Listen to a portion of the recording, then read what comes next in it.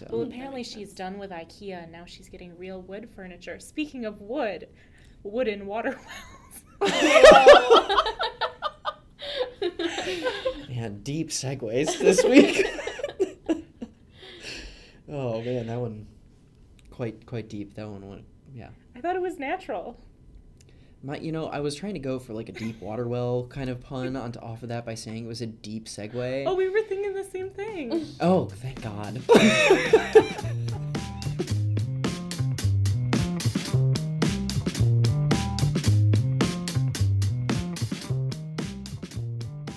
Welcome to Talking Underwater. One water. One podcast. I'm Lauren Delcello, Managing Editor for Water Quality Products.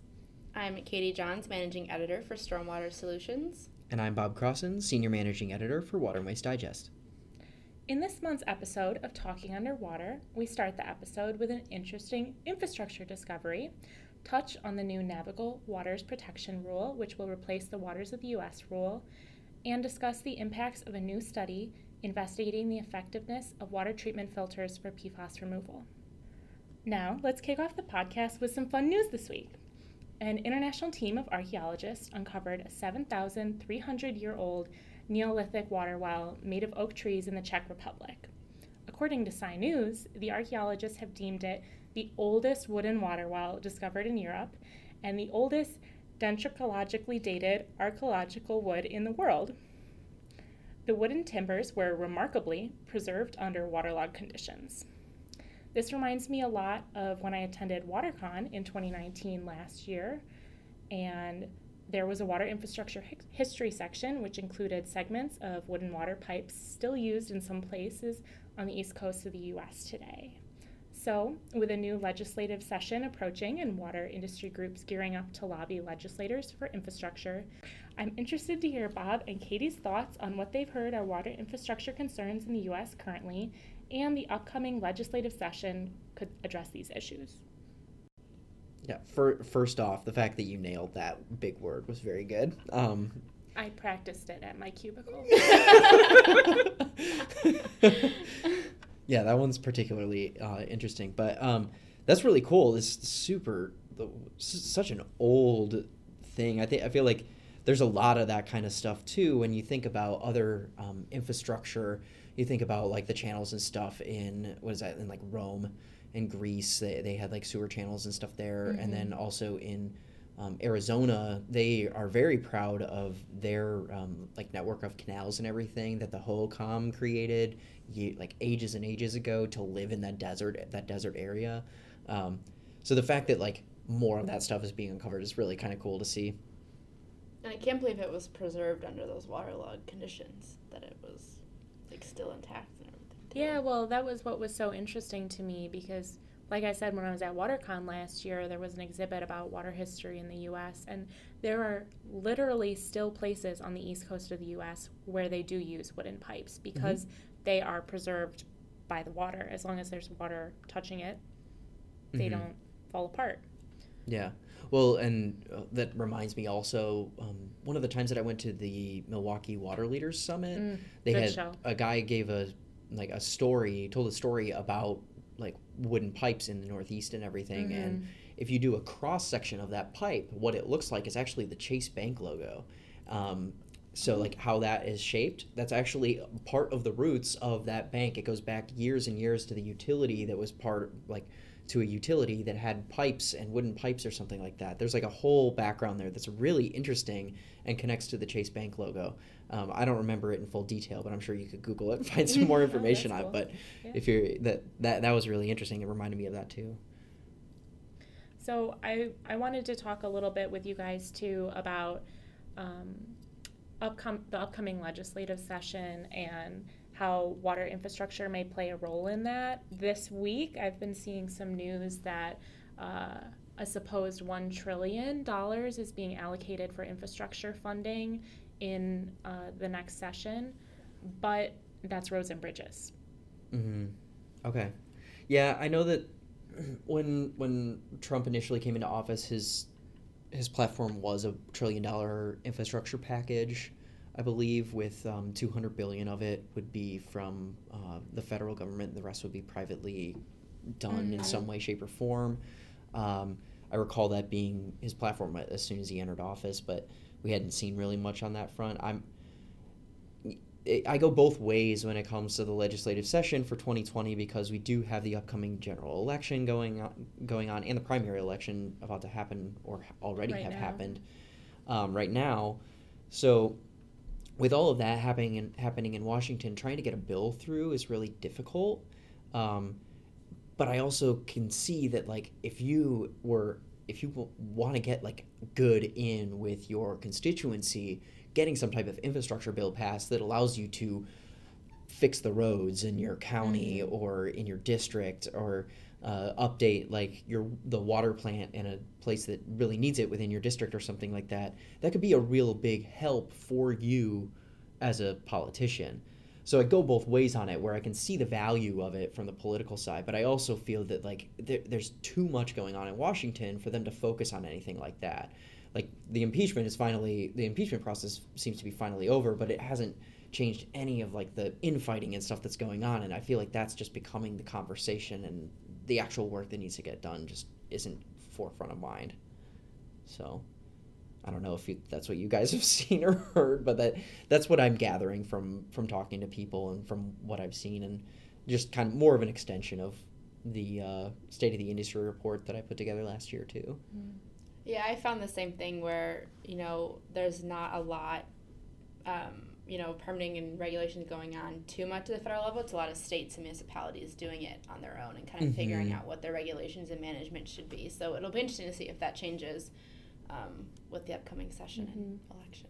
Yeah, I expect that states and local stuff will continue to be, like, the driver for most of this year, just because it's the uncertainty with Washington during an election season, and, like, while there's stability in the sense of knowing that, like, they're kind of on hold, if that makes sense. So it's easier to lean into your state and local ordinances.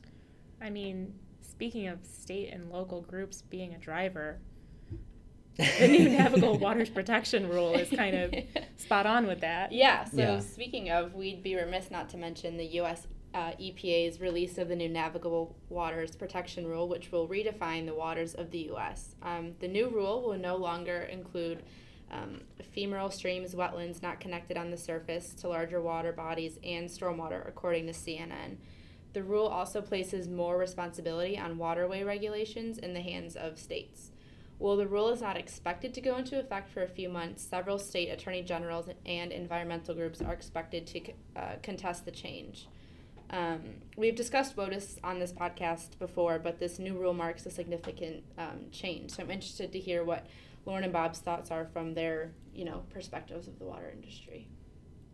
Yeah, to be honest, I haven't looked too deeply into it quite yet, so I don't really feel comfortable talking too much about it. And I haven't really seen much talk on, like, social media or, like, industry groups on this specific thing. I know that if anything, I would imagine that it would get kind of the same responses that other things when it comes to regulations are, of, like, being really divisive and, like, oh, well, it's really important that we have regulations so that we can maintain our environment. And then other people saying, but yeah, sometimes those regulations are too heavy-handed and they're impossible to, like, reach and are only serve as a means to fine us so that they can make money. And, like, I feel like it'd run into that same kind of thinking on both sides of the coin. Yeah, and the only other thing I would add is that, and the CNN article states it, is that this is seen as beneficial to U.S. agriculture, and that, now farmers don't necessarily have to wait for permits to come through from the government. It might be a little easier for them. So I'm interested to see how that plays out and where that goes going forward once it's kind of in effect. Yeah. So. Water rights in their own right is a really tricky subject, and trying to, gosh, I can't imagine trying to write a law that would make water rights work. We're a One Water podcast. We understand how it's all connected, so it's just like, yeah, it may be a puddle on this farmer's land, but it could seep into the groundwater aquifer, and then it's part of the drinking water system. And, like, it's really hard to determine, like, who has rights on what, and maybe putting it at the states could be beneficial in that regard, that it can be handled more locally, of, like, well, we really need this water in our aquifer here, so unfortunately at this time the puddles on your property are part of the like aquifer or whatever, you know. Yeah. Maybe that's the way to handle it, but I'm not a lawyer, nor am I someone who truly understands like the intricacies of that kind of inner working. And so I'd like to hear from our listeners if they have any opinions on this type of thing and whether they think it's good or bad for their utility or for their community and that kind of thing. I'd be more interested to hear from our readership and listenership to hear what's it actually like for you, rather than postulate more on from where I'm standing. Yeah, I agree. So should we talk about the last guy? The last guy. Should we talk about the last news item here? Let's pivot to this article here on PFAS. So researchers from Duke University and North Carolina State University published a new report investigating the effectiveness of point-of-use and point-of-entry filters in residential drinking water to remove PFAS. The researchers tested 89 filters for PFAS removal and found reverse osmosis, two-stage filters to be the most effective techniques for removal. The results regarding activated carbon and point-of-entry systems varied widely. So this is really interesting to me, and particularly because GAC is often seen as the end-all, be-all for PFAS removal. It's generally seen like that's just the way that you would move it, especially at the municipal level. So to see reverse osmosis be high on the list is really interesting. But then I also noticed that it is a two-stage filter, and that's at a municipal level seems like it might be financially difficult to manage. A lot of energy goes into pushing water through reverse osmosis membranes, and to do that, to make two passes through that to remove PFAS would take a lot of energy. And then my other question too is, what does that then do to the membranes themselves? How often do you have to maintain them? How often do you have to clean them, replace them, those specific filters, so that they do continue to manage that? So maybe at the at a smaller level, when it comes to a residence or a home, maybe that two-stage reverse osmosis is easier to manage than a GAC system. I know, Lauren, you had some thoughts on this too. Yeah, this study was so incredibly interesting to me for a lot of reasons. Well, first of all, I did write my March editorial letter about this because it's a really hot topic for the point-of-use, point-of-entry industry, a little controversial. My first thought is Detlef Nappy, the study's lead author, he's with North Carolina State University. He is extremely widely respected in the field of PFAS research. He's really on the forefront of Gen X research in Wilmington, North Carolina. So he's very respected. I did have a lot of questions about the study, like what specific kinds of filters they were using, what exactly they were certified for, because it certainly raises questions if they're testing filters that are not certified for PFAS removal. Mm-hmm. Well, of course, those filters aren't going to be effective in those situations. Yeah. First and foremost, that's a consumer awareness issue, and consumers need to be working in partnership with water treatment dealers to make sure that they're installing filters that are appropriate for their contaminant concerns. But the other issue that I encountered with reactions around this study was how major stream news media sites were taking this study and twisting it into some really insane clickbait headlines that convinced the consumer to be distrustful of water treatment products and water treatment solutions. You know, I saw one headline out there that was something along the lines of, "Your water filter doesn't do its job." I can't put two and two and see how this study possibly says that. The other element to the study that was really, really interesting to me was the affordability aspect. So the researchers really stressed that they found reverse osmosis through their study to be the most effective residential treatment method for PFAS removal, but also one of the most expensive. And as not all of our listeners may know, PFAS is a little more commonly a concern in lower income communities because it occurs near manufacturing plants commonly. So that reverse osmosis was what they found to be one of the most effective solutions, was pretty interesting to me from an accessibility perspective. Mm-hmm. Yeah, and when that aligns pretty well with what my thoughts were when I saw this too, as it relates to the municipal level of like the affordability aspect of reverse osmosis on that scale would be like that'd be so much. Like reverse osmosis is already pretty expensive for the energy expenditure. To do it twice is really expensive. And then I know from a residential perspective, like you still have to have the pressure you need to push it through this darn membrane. So you still need the energy to do that. It's just on a lower scale, so it's maybe more affordable at an individual level, but it's still not going to be super affordable for every community that's out there. I wanted to tie this back in a little bit to our earlier discussion of the Navigable Waters Protection Rule, because that's another instance where I think it's so important to consider all the sides of the multifaceted problem that all of us in the water industry are trying our darndest to solve. And in that particular instance, I've seen plenty of clickbait headlines out there from major news outlets saying, the government is destroying our water protection rights, or giving you more, or vice versa, either ends of the spectrum, right?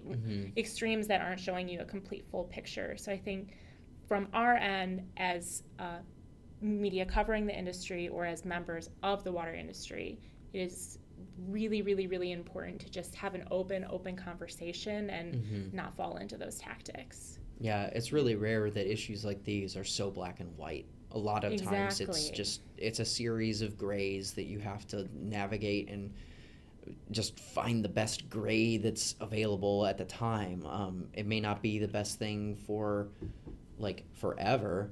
You may have to shift that conversation or shift that policy later on down the road.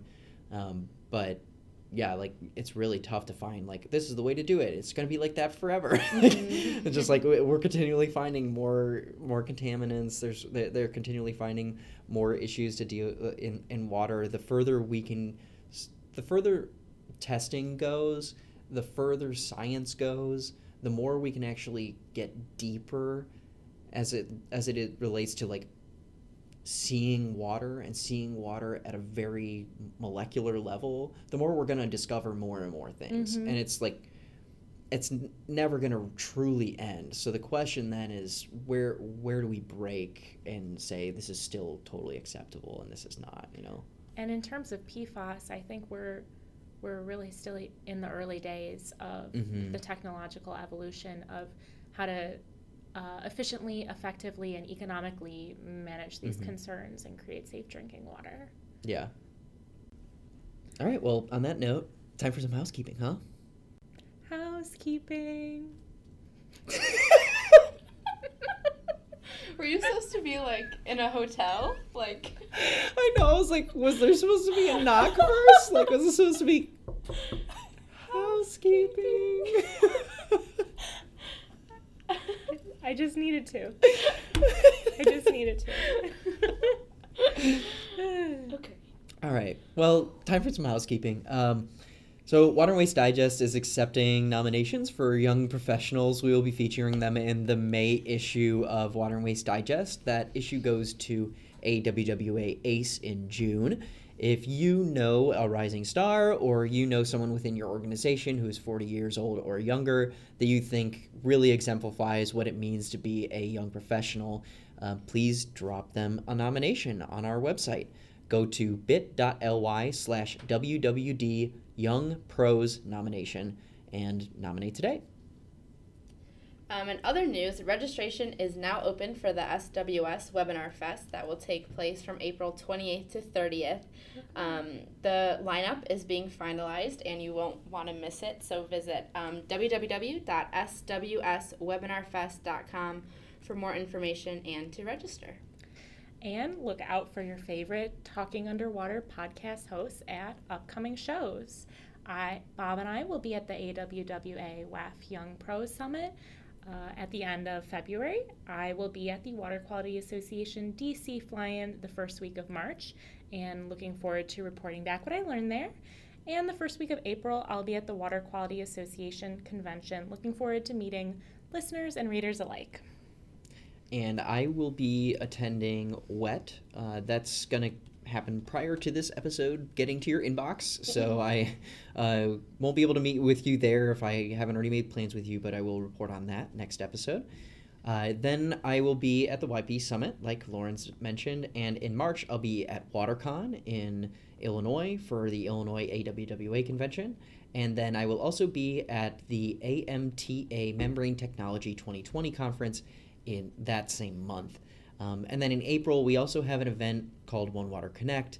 If you are a listener who is a utility member and you are looking to have a project or solve a problem at your plant or something like that, and you're looking to get in front of some manufacturers or solutions providers to see what's on offer, we really recommend that you go to our website, onewaterconnect.net. You can learn a little bit more about the event. It's really exclusive. It'll get you one-on-one time with those solutions providers. But we will be making selections on who will be attending because it's going to be a small group. We'll make those selections at the beginning of March. So please do sign up if you have an opportunity to do so, and if you feel like you qualify for that. And I will be at IECA at the end of this month, and then in March I will be at the WEF Stormwater Symposium, and then in April I will be at the NCSPA annual meeting and also at the One Water Connect event with Bob.